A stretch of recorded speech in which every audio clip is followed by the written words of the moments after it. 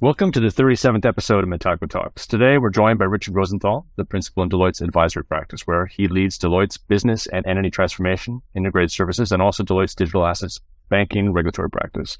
As part of this role, Richard oversees many complex and transformative projects supporting banking, digital assets, and fintech clients to set up new entities, enabling M&A activity, launching digital asset products, and addressing a broad range of regulatory and risk areas to enter and meet expectations of the U.S. banking system. Richard, welcome to Metaco Talks. Thank you for having us. I really appreciate it, Seamus.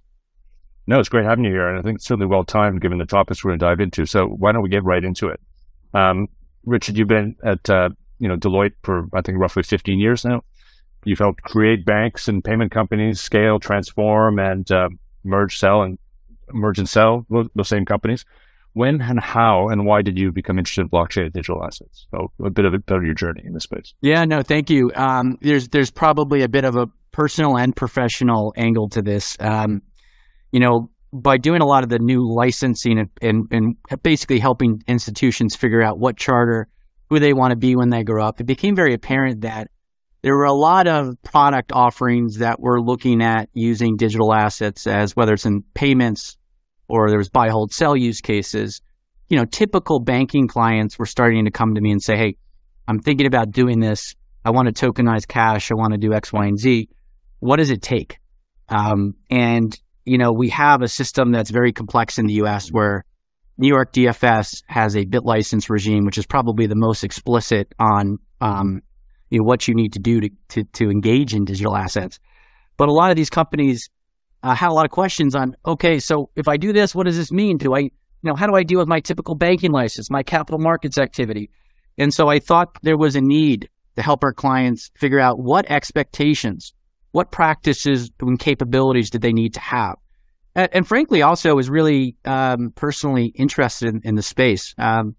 Fundamentally, was financial services being re-platformed? Were we on a paradigm shift here? And so both led me to kind of dig deep and frankly, kind of formalize a bit of a practice around it. And the firm, Deloitte, has been in this space for over 10 plus years. We've been, whether it's auditing, providing tax advice, consulting services. So there's a natural business unit and strategy within the firm. And so I kind of built on that and have really focused building that out. So clients can come and say, I want to do this. What does it take? We're borrowing from traditional financial services playbooks, but we're also trying to help clients navigate an increasingly both complex, but it's gotten a little bit tougher to do some of these things that I'm sure we'll talk about today. Good. Well, that's a good introduction. So why don't we step back? Because obviously there's a lot of issues today, as you just mentioned. But why don't we step back to early 2022, before the FTX, before the other failures in the market, before the banks, potentially some of the crypto-related failures we've seen. What were the banks doing then? What kinds of digital asset transformation projects were you involved with? What use cases? What were the business cases, and what was driving those projects back in early 2022? It seems that I know we've had a lot of discussions together over the years. It seems like a different world. It did. I was just reflecting back on it. There was a lot of enthusiasm. There was a lot of momentum. There was a fear of missing out. There was a real question of, if you didn't have a strategy, were you going to be left behind fundamentally? Was this the way, this simple use case of moving money? Why do I need to pay a wire? Can we move it using blockchain rails and save money at instant settlement? Just like that basic use case. Can we tokenize equities and fixed income products and allow us to settle with, more efficiency than the system today? So I felt like, we were in a new wave. If maybe the previous wave was 2017 or 16, where there was a lot of energy, enthusiasm, we were in that period. And, what reflected that was an executive order from the Biden administration, which had the whole of government saying, hey, we need to really look at the promise of digital assets and blockchain technology. And the tone was really positive. And if I look at the range of players that we're looking at engaging, it was not just your, let's call it, more innovative financial institutions, but it was the traditional ones that you would say, oh, wow, they're really investing a team. They're taking time, and they're really working through it. Now, we also had a landscape where we didn't have a lot of clarity. from a regulatory perspective of what was permissible or what wasn't permissible. We had also a landscape where non-banks were, probably leading the pack in terms of innovation, and they were launching a lot of the products that we're talking about: the buy, hold, sell, the custody products, the tokenized cash products. So in general, I think the more regulated institutions were maybe a little bit behind, but trying to engage, and frankly, were very, they were developing their strategies. So I don't know if you feel the same, but it felt like it was a really exciting, dynamic. And we were seeing a lot of interesting projects where help me figure out who I want to be when I grow up, I think very much. I mean, it's funny because I remember some discussions early 2022 around actually with one of the large money center banks that was actually concerned about losing deposit base, just given particularly with all the staking yields elsewhere. And now how that has changed, basically, right? It's money's fleeing that sector all the way back. I think you're spot on. I think I'm glad you brought that up. It was a defense. It was a potentially also defensive strategy to say there's going to be certain businesses that expect 24/7 settlement, or I need to offer a buy, hold, sell product because my clients are asking for it, and I may lose assets under management or I may lose deposits. I think you're absolutely right. It was hey, are we going to be able to compete? Yeah. So it's like a perfect storm, as you said, of building some defensive moats, or at least responding defensively, and the fear of missing out, and what are we going to be in this space? Perfect environment for both our firms actually in that space. So, but you mentioned the lack of clarity. Now, I think that's obviously lack of clarity on the regulatory side. How would you describe the U.S. regulatory situation today? Are things clear? Maybe a bit rhetorical, but are things clearer now? I think, and we're having more of a U.S.-centric conversation. I think in some jurisdictions things have gotten clearer. I think the MICA bill has gotten through a lot of the European legislative process. In the U.S., we had hopes coming from that backdrop of maybe having some legislation or rulemaking that was more clear. I think we've had from each of the regulators, and we have something like 5 banking regulators, 50 state regulators. We have the SEC, the CFTC. We have a complexity here that, as you know, is a lot, makes it challenging. We've had some guidance that says, here are things that you can do and can't do from the banking regulators. I think we've seen some clarification. Like you might remember, they had some guidance on stable coins and custody products. Banking institutions are custodians. So we've heard some guidance to say, hey, they can be custodians, and there's some things that they can do. So that's on the good side. But then we've had a lot of enforcement actions, and we haven't had much rulemaking on major questions like what's a security, what's the jurisdiction of regulators on things like there's been a lot of debates on Ethereum, Bitcoin, and what are the rules for an exchange? What are the rules for a stable coin? When can I issue or not issue? What are risk management capabilities I need if I want to be a digital asset custodian? So it's not like we have we've broken through that kind of morass, and we've got that, let's call it the things that regulators are comfortable with and not. We don't have that systemically.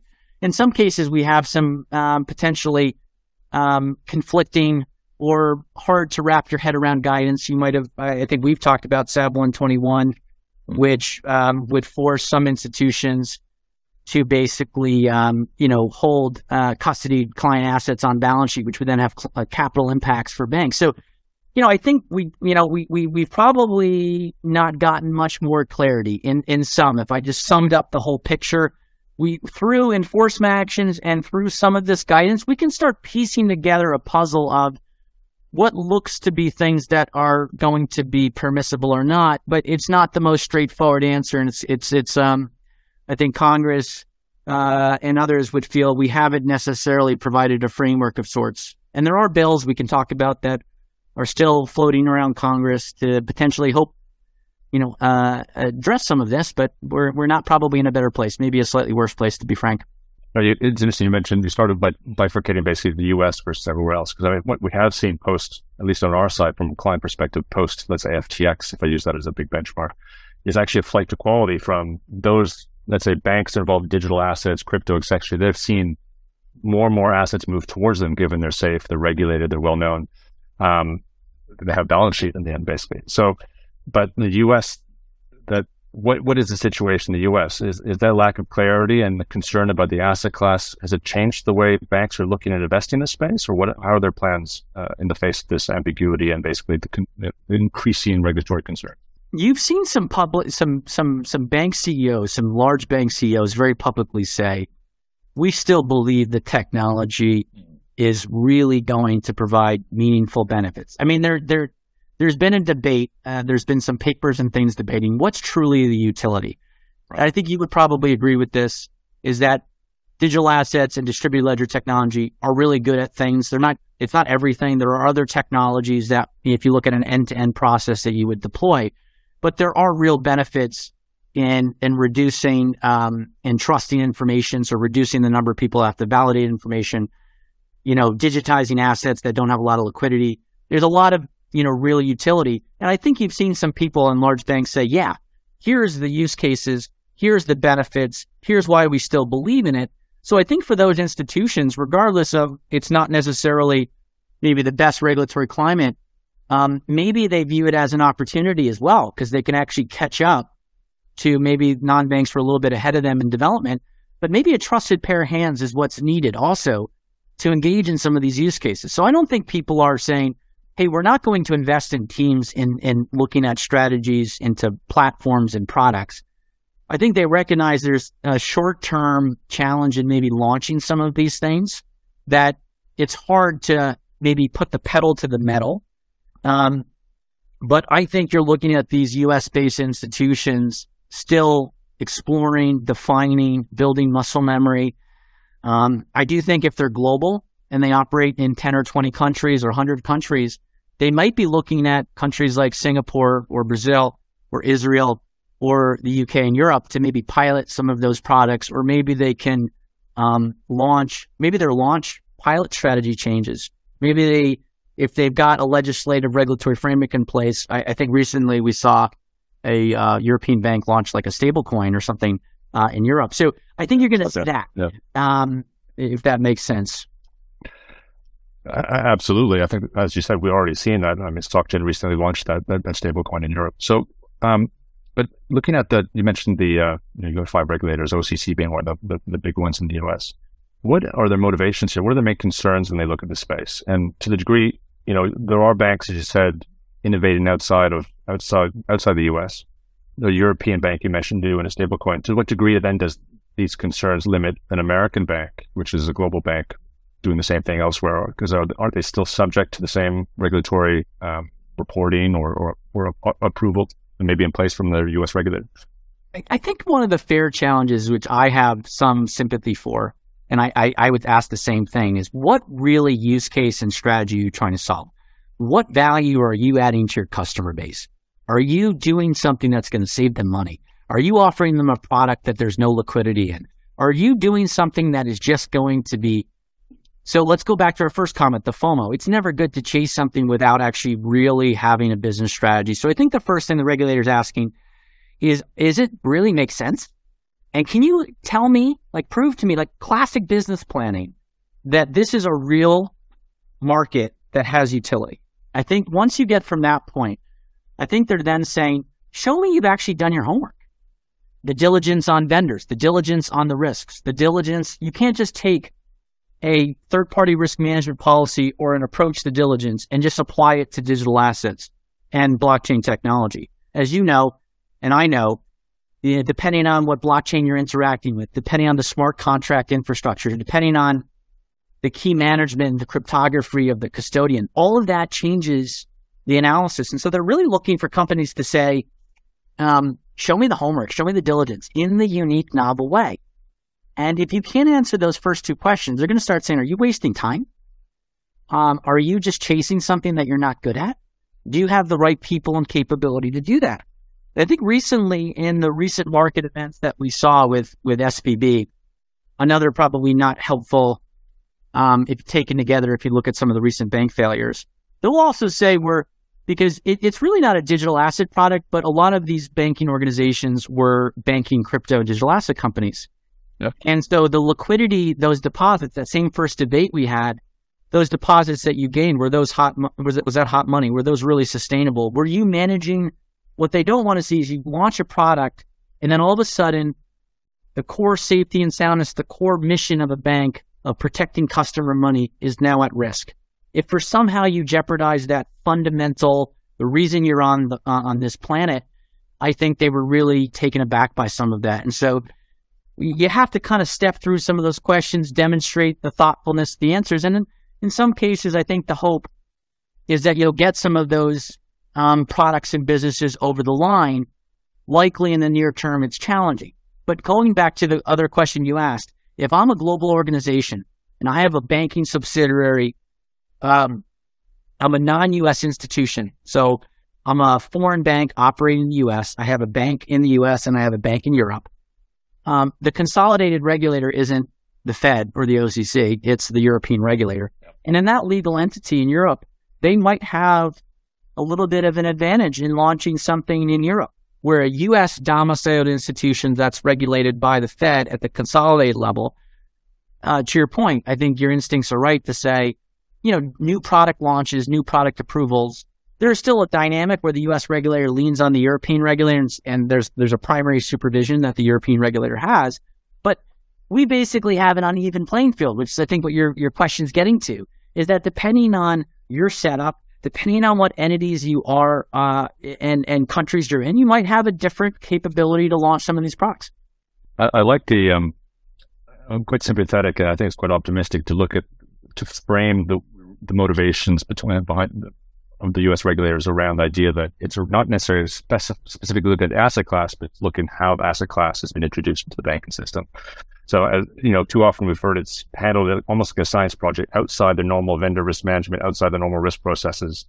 And as we've seen with, some of these banks outside their, the basic, asset liability, or if they had any asset liability, liquidity risk management processes. So, clearly that isn't a digital asset thing. Those are basically traditional sort of risk management approaches that weren't actually applied. So I think it's quite optimistic to think if the banks do think about this in a holistic way across all their risk parameters, then the regulators could be supportive. I think that would be a nice long-term way to look at this space and a much safer space for all of us then. And I think that's the work we have to do as an industry group is really take those, the risk and control self-assessment processes, the vendor risk management processes, and really think about how they should be applied. It is, it is in theory, it is an asset class of sorts, but it has to be integrated. And still, in that example we went through, it's a client being onboarded that you're banking, and so you're still doing a lot of the typical onboarding risk management processes that you need to. You still need to do asset liability management. You still need to do all those things, and that has nothing to do with digital assets or the unique elements of crypto. So I think you're spot on with that. Great point. So to the degree that, as you mentioned, this is potentially creating an unlevel playing field, to what degree do you think the U.S. regulators are maybe reaching out to offshore regulators to influence them so there isn't a competitive disadvantage, let's say? It's interesting. There are some global bodies like the BIS, BCBS that try to look at where global regulators sit on, kind of forums and committees and try to come up with, let's call it, top of the house principles and standards that should be cascaded to other, countries and regulators. And CPS IOSCO, the securities infrastructure body, also puts out principles.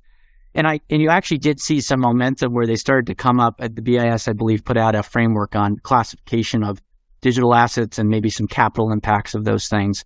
And the OCC, and the banking regulators the U.S. banking regulators sit on that. So in some respects, I think the battleground there is those bodies. Now, that's not mandatory. A country could still decide to opt in or implement some of that, but that intellectual process of coming up with what are the risks, what are the controls, how is capital get risk weighted, I think is where a lot of the influence is happening. Where, and I think regulators do have other bilateral forums where they're sharing ideas and working through what, there's also the AML, the FATF, there's a whole body there.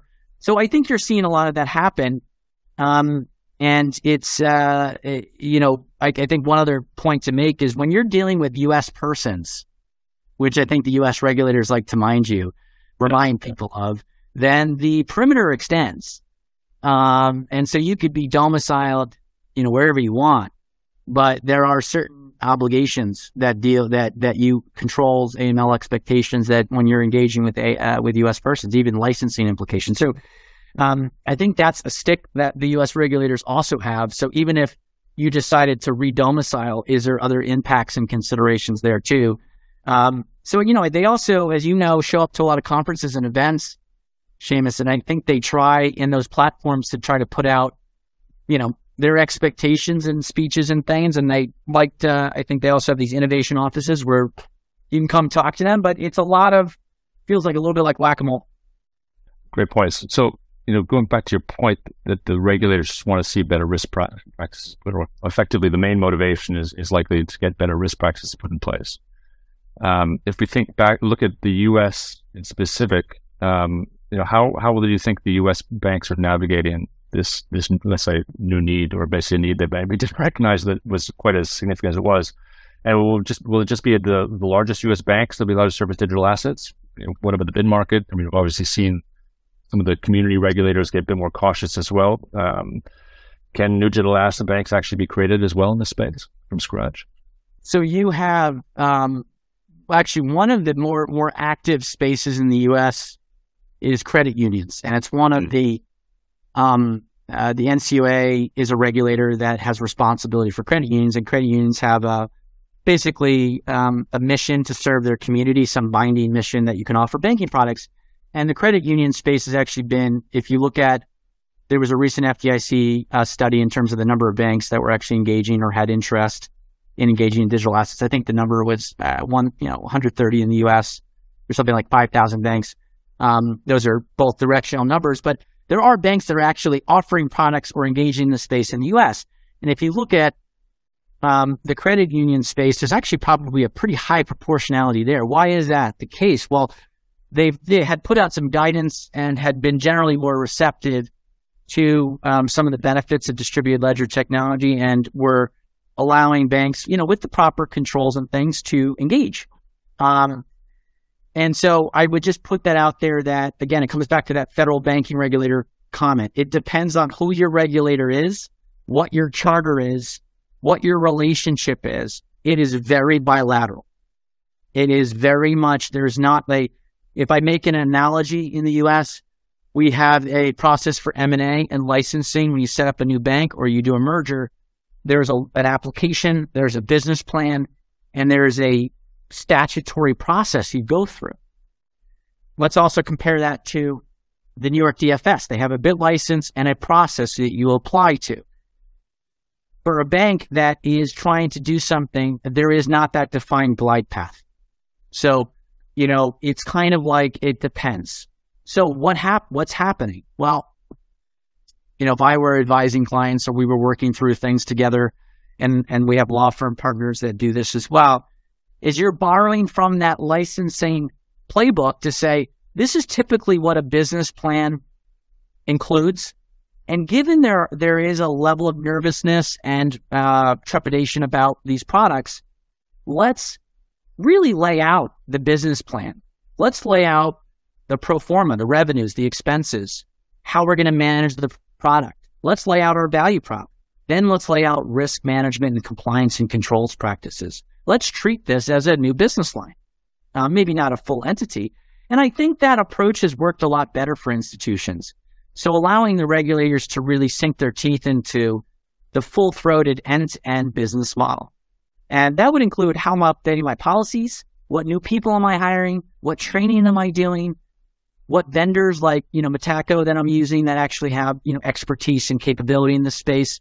And I think that is that end-to-end view, then coming and answering the question, this is really aligned to our strategy, and this is fundamentally what we want to do. That's all happening bilaterally. That's all happening, in back and forth conversations. There's not a playbook. There's not an explicit checklist to go through. And so that's the work that we're engaged in. That's the work banking organizations that feel very strongly about still having a capability set in here are navigating. So fascinating. So are those bilateral discussions still ongoing? Are the banks still building in the space despite all these headwinds we've talked about? Yes, but I think you also have to keep in mind they're very cognizant of the recent liquidity and market event that we're going through. And, depending on the bank's balance sheet strength and positioning coming out of these recent market events, I think they're also facing this near-term pressure of reassuring their customer base that deposits are safe and the bank is strong. Regulators are asking questions on things like interest rate risk management, liquidity management. And so they're kind of in this, these recent market events have forced them to, make sure the core banking franchise is solid. But I still, there are strategic initiatives. Some are saying this is an opportunity. Maybe we can make an acquisition. Maybe we can, keep building this product capability. And so I think some see it as an opportunity. In fact, both the crypto failures and the market events have maybe bought some time for some, at least in the U.S. Europe and APAC and others are not slowing down. So, every day I think both of us see pilot product launches and things that are going on. So at least within the U.S. sphere, there might be an opportunity to play some catch up. It's definitely seems to be very real. I remember I had many discussions with U.S. banks. They just couldn't hire teams, people, basically, with just basic human resources were a basic constraint on growth in this space. That obviously has eased up a bit. So that's good. Banks and DLT teams are still building digital asset capabilities, maybe with less public fanfare. But, where are they focusing? As you say, the landscape's changed a bit, given the concerns about liquidity, et cetera. Has that impacted the different type of use cases they're looking at? Yeah, I know. I think it's been a pretty material shift. There was a real focus, I think, on back when we first started talking about that enthusiasm period where the buy, hold, sell crypto capability was a little bit more front and center. Yeah, clients, was there and this was the whole defensive thing, were people taking money out of their brokerage accounts and bank accounts and moving it to exchanges and buying crypto, including stablecoins. And so you needed a defensive offering there, which is part of the conversation we had. But there were, in that time period, there were others that were still looking at broader settlements, whether it's repo, reverse repo, moving money, tokenizing cash, moving money between banks. There was still that going on, but that was, happening in the backdrop. That's kind of flipped. I think front and center, it's been about, what can we digitize and tokenize that's going to create more efficiency for moving value, whether that's mortgages, mortgage servicing rights, fixed income products, deposits in cash. I still think there's some focus on, do stable coins play a role in this ecosystem? Is that a payment utility that we need to look at? So to me, it's shifted more towards, is custody going to be a commoditized capability that everybody needs to have? Because if everything's digitized, who's holding those assets? And what are the ecosystems and use cases for taking those individual products and really trying to create value? And each of those products has a different set of challenges, or things you have to work through. With mortgages, the challenges are different than fixed income and equities products. And so I think that's the work that's going on right now. Some of it's happening in consortiums.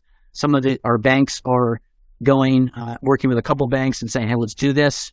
But what's interesting is, digital asset custody seems to be a core infrastructure capability that's going to be needed, on this kind of trajectory that we're talking about. So that is why I think, we're both seeing a lot of conversations around that.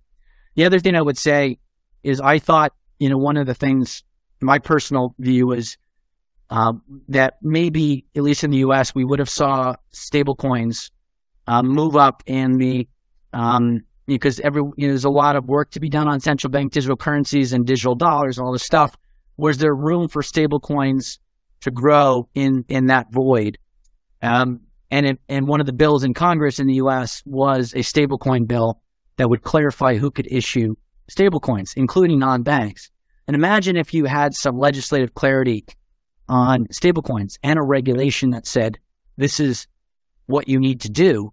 You would probably see a lot of financial institutions, really launch those. And so I would have told you, Seamus, that we would have saw that be pretty prominent, the cross-border payment capability. Yeah, you could really see benefits in the financial system, potentially for people if we had a trusted stablecoin issuance framework, a regulator that said, okay, this is what, beyond just what exists today. But we're still waiting for that. So I don't know if your take is similar to what you're seeing, but I think things have kind of flipped. A lot more focus on digital assets, custody capabilities, tokenization of things, versus the buy, hold, sell, core crypto, capability set. I mean, 100% aligned. I mean, I think we used to have a refrain that, the opportunity a firm could monetize today was that buy, hold, cryptocurrency on ramps, off ramps, basically, because it was there. Basically, clients didn't demand it. And then effectively the tokenization opportunity was for free because it was the rest of the same underlying technology could be used to tokenize when it was a thing. Now it's basically built for tokenization, and when crypto's allowed again, you get that for free later on. It's optionality in that space. So it's flipped around a little bit. The difficulty, of course, is tokenization is not just about technology, basically, right? It's a team sport. You need secondary markets, you need liquidity for these things. Stablecoins seem to be the easiest place probably to start. What's your view in terms of the, given some of the legislations in place, how the stablecoin space will evolve? I mean, what we have right now is very much a stablecoin backed by deposits, and there's a lot of obviously talk from the banks around tokenized deposits. Is there a view on how those two things will intersect, if at all? Yeah, I mean, there's projects and initiatives like RLN where there's work going underway in the U.S. To try to look at, how could tokenized cash work? How could wholesale large dollar movements work amongst banks? And that is still in kind of the exploration and kind of innovation mode.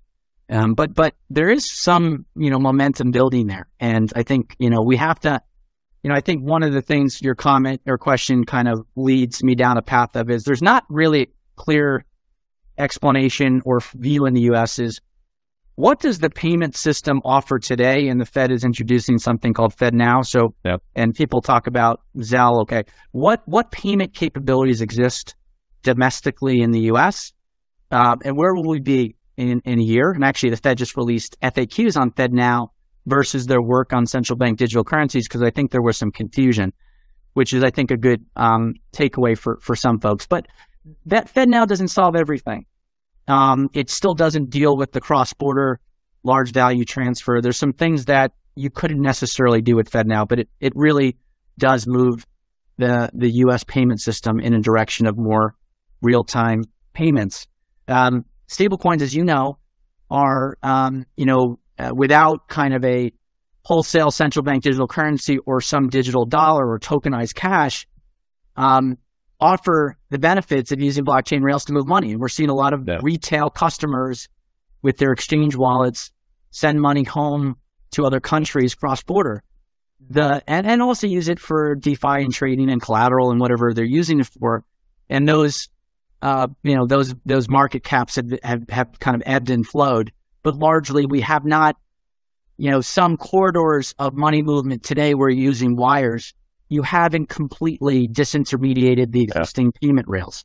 You see in some corridors, I was seeing some Mexico, US, where you're seeing actually some of the remittances start to use stablecoin rails. So my personal view is it's going to take some time on digital cash. The US banks, there was an initiative in the US, 8 banks got together to try to do something with tokenized cash. That didn't really, that has not progressed.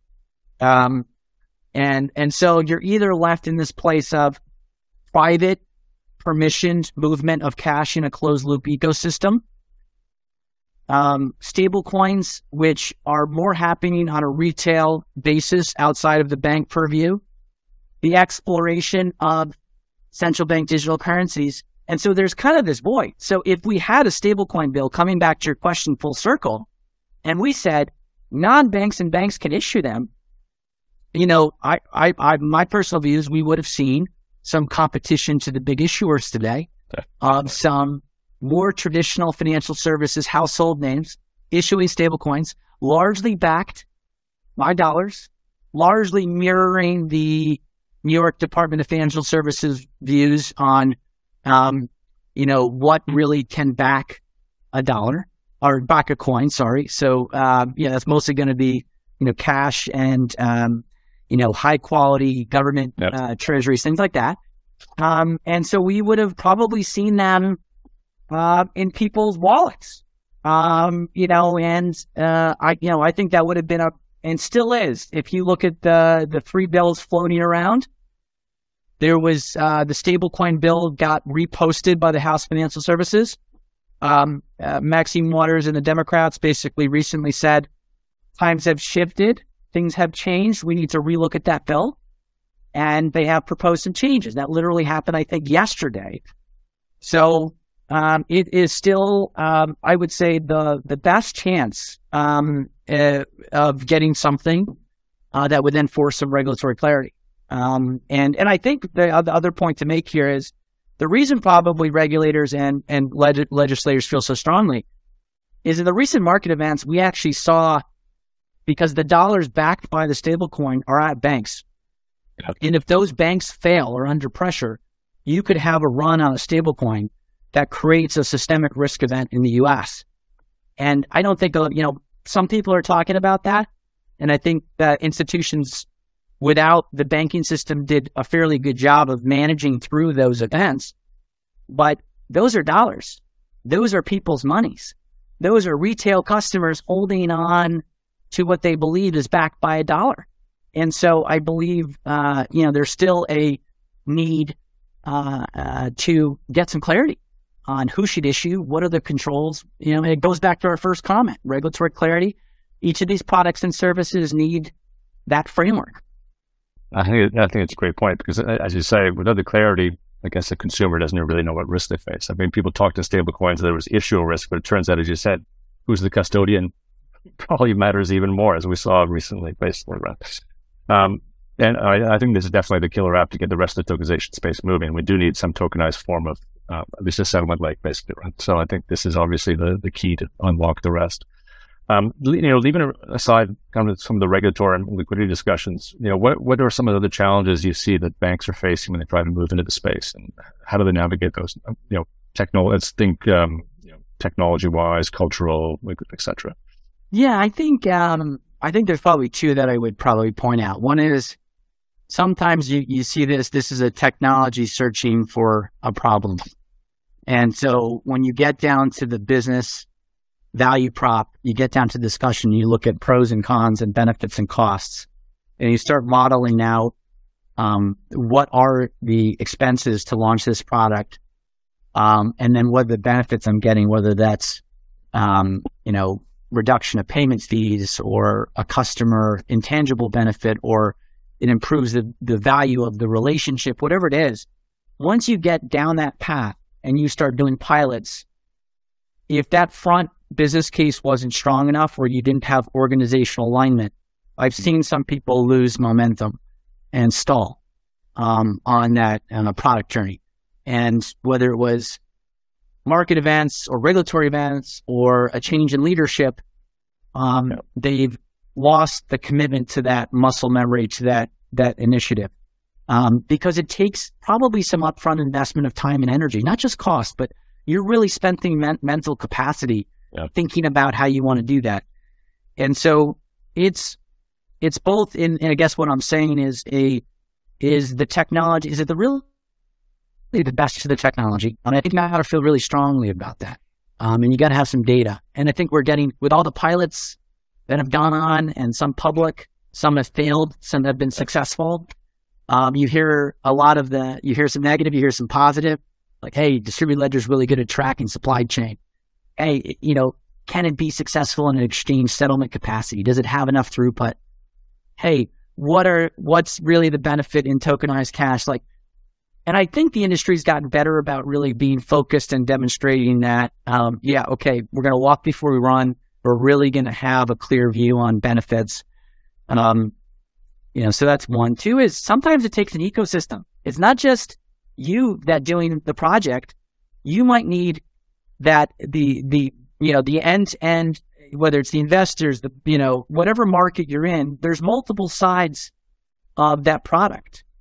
And sometimes people want to deal in traditional financial services, or we have traditional processes, like, the way we, in mortgages, the way we do titles, the way we store mortgages, information, government agencies that like to see information a certain way.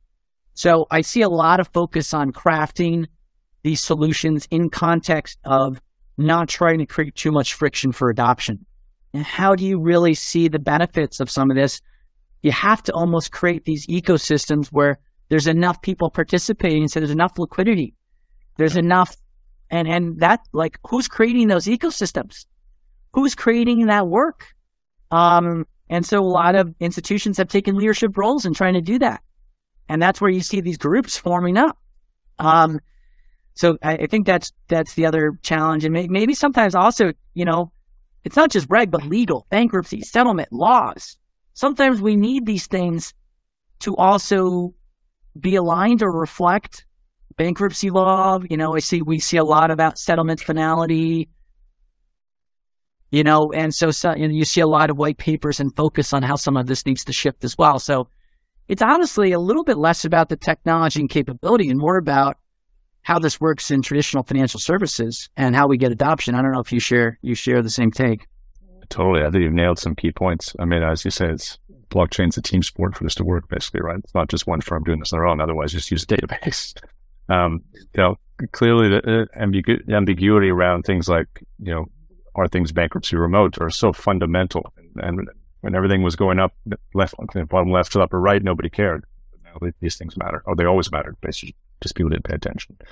We've spoken a lot about banks, but obviously in the introduction, your practice isn't just banks. You're working setting up entities with fintech, digital native space, you enable M&A, you enable to launch into digital asset products. What are you seeing outside of banks? How is this tough regulatory environment affecting, we've talked about how it affects banks. How does it affect the rest of the market, or are there opportunities then? Yeah, it comes back to that first point we talked about, which is kind of depending on the entity and how you're regulated kind of changes what you can do and how much freedom you have. So if you're a broker-dealer, the broker-dealer regulators haven't really updated their views on, capital and segregation of assets. But if you're a payments company and you're a money transmitter and you're not a broker-dealer, you're not a bank, and maybe you operate with a trust entity, which is designed to custody assets, or you have a money transmission payments company, you've had probably more freedom. You've had the ability to, you're not in the banking regulatory framework, you're in the state money transmission framework, and you're generally dealing with, you're generally using your money transmission license, which has AML requirements. Yep. And then you have the New York DFS, which has been the regulator that's put the most explicit guidance out there. So you need to get a BIT license if you're engaged in virtual assets. And you're working through this conversation we're having, you're working through a regulator that believes it has the tools to care for the risks associated with digital assets. And so you're doing more. You might have a stablecoin project sitting on your shelf. You might have a custody, capability that you want to get done.